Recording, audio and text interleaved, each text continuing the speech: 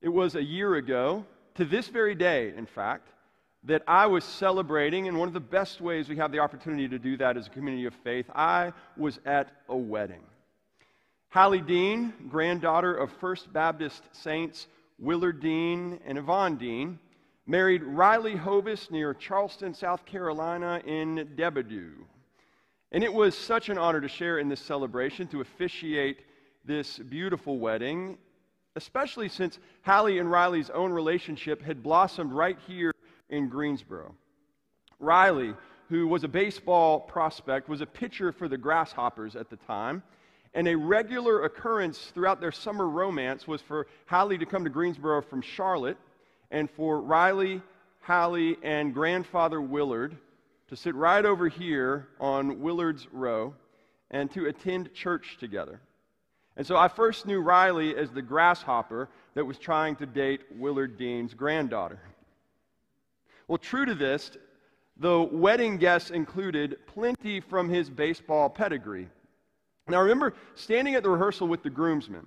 The bride and the bridesmaids had yet to arrive, and that's when Willard Jr., father of the bride, kind of slid up next to me, and he coolly gestured at the tallest of the groomsmen. "Do you know who that is?" he said. I did not. And he replied, "That's Corey Seager."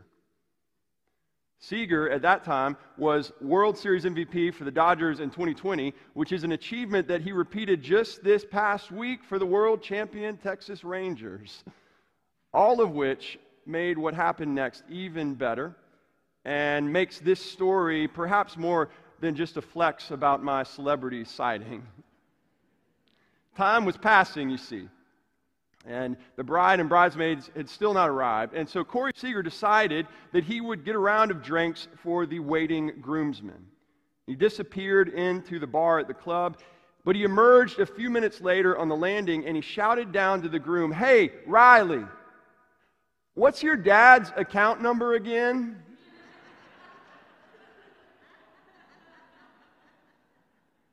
Corey Seager, the highest paid Texas Ranger, fresh off a new summer contract, was not above a free drink.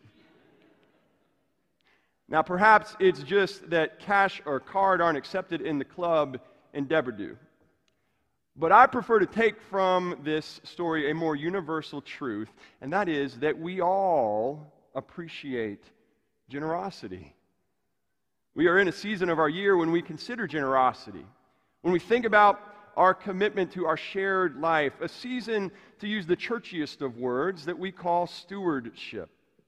It is a time when those of us who have said, "This is my church, this is the place where I grow and serve, this is the place where I am committed, this is a place that has a distinct presence in my life and in the life of this community, this is a place where I sense dynamic ministries, where I sense a range and an impact of life and love." It's a time when we who are committed consider how we will support this in the coming year. And it's also a time when we invite those who are newer to our church to consider joining us in membership, not because it's a formality, but because it is a way in which your gifts and your voices and your leadership become an essential part of shaping who we are still becoming as a church that is seeking to be faithful and is yet unfinished in the way that God is calling us to go. It is a time when all of us acknowledge the gifts shared in this place, where we celebrate the incredible generosity that has been passed down here through the ages. And so for these next few weeks, we're going to consider how we practice our faith by living generously in our financial lives, yes, but in our whole lives. This week, considering what we give, and next week, talking about how we give. And on November 19th, our Pledge Sunday, we'll reflect on what happens when we give. Jesus once said, "Give as it has been given to you." Though sometimes in our lives this comes to us easier than others. It was some years ago at a church meeting. It was not at this church, but a church not too far from here, you see, that a member of the church shared a testimony of his Christian faith, and particularly his generosity to the church. He was known to be a financially wealthy man, and he said, "I attribute my wealth to the blessings of God." And he went on to recall the turning point in his relationship with God, as he described it. As a much younger man, in a more challenging time in his life, he was broke, he was working hand to mouth, he had put in a day's work, he had earned $1, and he went to the church service that night, and the speaker was a missionary who was telling about their work halfway around the globe. So before the offering plate was passed around, the pastor of the church told everyone that everything that was collected that night would be a love offering, would be given to this missionary to help fund their work. And this not yet wealthy man, he wanted to give, but he knew he couldn't make change from the offering plate. So he knew he either had to give all that he had or give nothing at all. And at that key moment, he decided he'd give it all to God. And looking back, he said he knew that God had blessed that decision, and he believed that that's why he was so materially wealthy to that day. And he finished that story, and he walked down from the pulpit amidst the silence in the room. He returned to the pew, he sat down, satisfied, and that's when a veteran church member seated behind him leaned forward and was heard to say, "Hey, psst, I dare you to do it again." Sometimes this generosity is easier said than done, and it can fluctuate depending on circumstance and stage of life. It's one thing when we're loosening our grip on a coin or a dollar that we've just been given or earned, and it's another when we're asked to release and trust what we have gathered and accumulated and tightly grasped and possessed. Or it's another when it's turning loose of what we're relying on to get us through the night, or to pay the mounting expenses, or to provide for someone who depends on us. What are we supposed to take from that? And yet, regardless of the circumstances or stages of life, this kind of faithful, open-handed living is a practice that is so tied to our spiritual health that it appears all throughout the Scriptures. As in the description of those early Christians, their glad and generous hearts, their definitive feature. Or as in our passage today, in Paul's call to the Christians in Corinth to be cheerful in their giving to those in need. Generosity and health are tied together. The authors Chris Willard and Jim Shepard define generosity as, quote, a lifestyle in which we share all that we have, are, and ever will become as a demonstration of God's love and as a response to God's gifts of grace. Generosity is a lifestyle, they say. Well, my own call to live generously first began with coins taken from my mother's pocketbook and sprinkled in the offering plate during my favorite part of the service of my childhood. And then there was one memorable moment. I guess I was about 8 years old. It was a Saturday night. I'd already gone to bed when my parents snuck past my younger sister's room to mine, and they told me they needed to talk to me in the kitchen. And there on the table was my first allowance. And right next to the allowance, there was this box of offering envelopes marked Seminole First Baptist Church. And that kitchen table rite of passage led Seminole First Baptist Church and Lakeside Baptist later to receive weekly offering envelopes jingling with first 10 cents and then later 50, until finally my earning capacity led to less jingling and more silent bills. Whatever the allowance I was given, or later what I earned in summer or after-school jobs at the golf course or the camp, I was taught to give back to God, to give, in fact, a tithe, 1/10 to God through the church. But as a young adult, when it was all earnings and it was not allowance, and then when I was paying my own bills, and then when I was unrooted and I didn't have a stable church that I loved, I admit I fell out of the practice of this kind of generous and purposeful and deliberate giving, and I tightened my grasp around what I needed. And it was for any number of reasons. Student debt, an engagement ring that had to have just the right clarity and size. And then there were honeymoon experiences. There was a first home. There were vet bills for a hopelessly spunky dog. There were car payments. There was a motorcycle purchase, immediately followed by motorcycle insurance, and then countless motorcycle repairs. And as you can tell from the fact that I had a motorcycle, this was all before children, before their financial needs ever entered into our consciousness. And so I gave here and there, sometimes to a church, sometimes to a friend or to an organization I believed in, but it was not deliberate. It was not what I would define today as generous, and it wasn't really opening my hands with any kind of cheerfulness or gladness or joy. And that makes me like the majority of people, actually. A few years ago, researchers at Notre Dame launched a study of practices of giving that they called the Generosity Project. This was a sociological analysis of why people give and how. And according to their findings, 2/3 of U.S. Americans believe it's important to be generous, yet almost half of those that they surveyed gave no money at all, not to charity, not to a church, not at all. And that's part, I think, of what makes the lifestyle of generosity to which the people of God and the followers of Christ are called so bold. The generosity that's described throughout Scripture, it's daring, it's counter to all of the patterns of this world. Just consider that biblical concept of the tithe, giving 1/10 of what we've earned. This was originally an agrarian concept, giving 10% of your harvest beyond yourselves for a greater good than your own household. Now, some would do this multiple times a year, increasing that percentage beyond 10%, and eventually it expanded into a standard of religious commitment. Now, we're going to talk more about tithing, where it comes from, what it means, and what it doesn't next week, but sometimes I think we have seen it backwards. As we see in the practice of the tithe, the biblical witness is not really about deciding to meet some certain percentage of what we will give to God. It's more about discerning what we will keep for ourselves from what God has given to us. In the New Testament, for instance, the call to lives of generosity intensifies even further. Roughly 20% of the Gospels talk about resources, financial resources, where we are investing ourselves, because how we spend, it guides us, it shapes us. You can consider the woman who poured expensive perfume on Jesus, spending more than a year's wages in the process. And Jesus did not chastise her for choosing to be so generous. He praised her because she was willing to do this in an extravagant way. Zacchaeus was so impressed with Jesus that he pledged to give half of all his possessions to the poor and to reimburse anyone he had cheated by paying them back 4 times that amount. And this was a radical display of generosity for a wealthy tax collector who had become wealthy at the expense of others.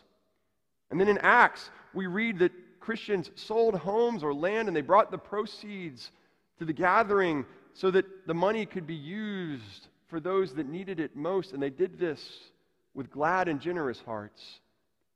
It's also in Acts that we hear the background on one of the most prominent themes in the writing of Paul, and that is the collection for the churches in Jerusalem, about which Paul is writing in 2 Corinthians.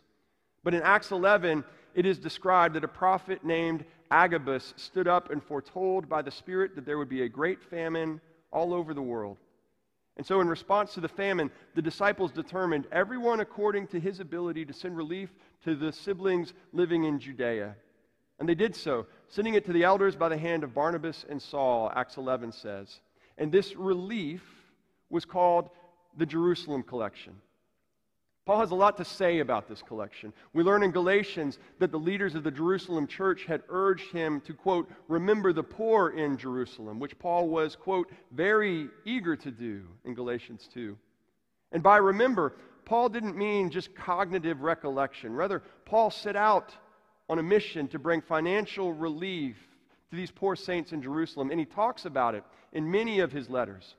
For instance, while Paul was in Corinth, he sent a letter to the house churches in Rome, and he spoke about the collection with much excitement. The gift was more than just financial relief, but it was a symbol in this case of racial and ethnic unity. For they, the Gentiles, were pleased to do it, Romans says, and indeed they owe it to them. For if the Gentiles have come to share in their spiritual blessings, they also ought to be of service to them in material blessings. The church at Corinth was also eager to participate, as were the churches through Galatia, Philippi, and probably some others as well. And this gift was so important that Paul spent an entire 2 chapters talking about it in this second letter to the house churches in Corinth, in 2 Corinthians 8 and 9. And some scholars think that this section of 2 Corinthians was originally a separate letter altogether, which was later pasted in to the larger writings of 2 Corinthians. And that would mean that Paul devoted an entire letter just to talking about this benevolent collection for Jerusalem.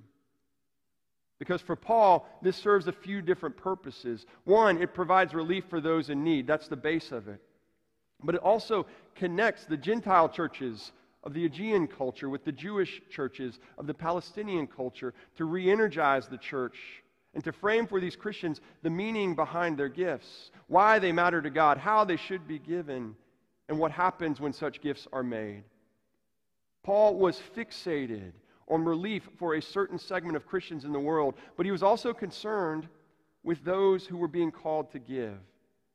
He was concerned with the fact that all of those who follow Christ have a call to live with the generosity made possible by the life, death, and resurrection of Jesus. And so you notice the imagery in the passage that was read. This is the imagery of an agrarian lifestyle. It's the imagery of gardening. The one who sows sparingly will reap sparingly, and the one who sows bountifully will also reap bountifully. This has been heard over the years, sometimes as a negative claim. You reap what you sow. All actions have consequences. You get what's coming to you, we sometimes hear. But what if we heard it differently? You reap what you sow. The more you put into something, the more you'll get out of it. If you anchor yourself to something of eternal value, of spiritual significance, your life will take on that kind of character. If you give out of the abundance of God's gift to you in Jesus Christ, and your life will start to reflect that sort of abundance. From the generosity of your giving will grow forth the generosity and the abundance of your entire life. And just think of what grows from that. The professor and scholar Daniel Day Williams says, love is what grows. And it grows as it discovers that its claims, its demands, and its fulfillment is the spirit of participation rather than possession. What is it that defines your life? Possession is so often our reflex, isn't it? To grip tightly, to hold closely, as though the best things in life are in short supply and they've got to be preserved and protected, rather than to acknowledge that releasing our gifts, whether coins or bills or the gift of our very lives, that allows us to participate in the love of God, in the life of Christ, and to think of what can grow when we open our hands like that. Father Henry Nouwen experienced this, especially in the latter years of his life. Many of you know his story, how after a career devoted to academia, he gave of his life in the L'Arche communities, sharing life with people whose needs were different than his own, and finding how they met one another and gave to one another. And soon he found himself in a position to invite others to participate in that. He wrote a little pamphlet called The Spirituality of Fundraising, in fact, because he found that in this giving there was so much value for those who were offering. He discovered that that kind of giving was not only material, was not only functional and practical, it was also spiritual. He writes this: the Spirit of love says, don't be afraid to let go of your need to control your own life. Let me fulfill the true desire of your heart.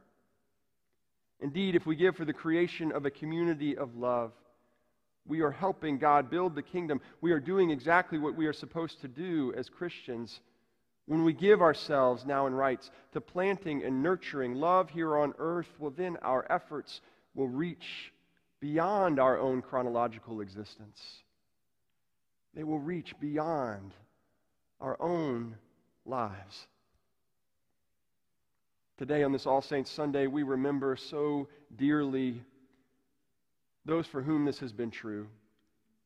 Those who gave in such a way that it grew beyond the years of their life, who did so through the ministry of this church, through choir or bereavement committee, through building stewardship, through offering leadership and teaching, and through giving faithfully so that their legacy might include the growth of this church. Just yesterday, I was sitting with our dear friend Jim Clontz, and I asked him what I often ask grieving family members. I explain how when I leave a funeral, maybe this happens to you too, that I do so very often celebrating the good gifts of a person's life, but sometimes I find that it's even beyond that, that I am measuring my own life by what I have heard and celebrated of theirs. What do you hope, Jim, that people are thinking about and knowing and remembering about Carolyn as they drive away from a service where we have celebrated her fully? And Jim said thoughtfully, you know, she gave. She always gave. Whenever there was a chance to take, he said, she always gave. When there was a need, when there was opportunity, she gave. And that's what I want people to know. He wanted people to know, in other words, that she knew that secret that Jesus whispers throughout the whole of his life and ministry. That if you want to find your life, then you give it away. Now, I shouldn't say this, it's terrible fundraising. But the church does not need our money nearly as much as we need to be people who are generous, people whose lives embody this generosity of God, people whose lives reach beyond us in significance and meaning to places like this church. And that's the legacy that surrounds us today. Many of you know that in that ancient church, that church of great gladness and generosity, there was also great challenge. There was also hardship. In fact, services were often conducted not in large houses of worship, but in secret places that were safe from any kind of resistance or even persecution, like the catacombs outside of Rome. St. Jerome, one of the earliest historians of the church, says in his writings that as a boy, he and his friends used to play in the catacombs. And apparently this was a standard practice amongst the children of Rome, because centuries after St. Jerome, children still played in those catacombs. And one day there was this group of boys that was wandering through the maze of tunnels. And suddenly their only flashlight gave out. The boys were trapped in darkness. They couldn't find a way out. They were, as you'd imagine, on the verge of absolute panic. And that was when one boy felt around and he felt this smooth groove in the rock floor of the tunnel. And it turned out to be a path that had been worn smooth by the steps of those thousands of Christians in the early days of the Roman persecutions who had worshiped in that space. And the boys followed that path. They followed, you see, in the footsteps of these saints, and they found their way into sunlight and safety. We give thanks today for those whose generosity has smoothed out just such a path for us. So may we find it, may our steps continue, may our lives produce the same kind of growth. And may we remember that this happens only if we open our hands. Whether they clutch a coin or an envelope or something we've grasped far too tightly all these years, opening and finding as we release how our lives begin to grow, or finding what was described definitively of those early Christians. They shared together with all who had need. They gathered together their resources to something greater than themselves, and they shared around the table, and they celebrated, and they ate with glad and generous hearts. And may it be so. Through Jesus Christ our Lord. Amen.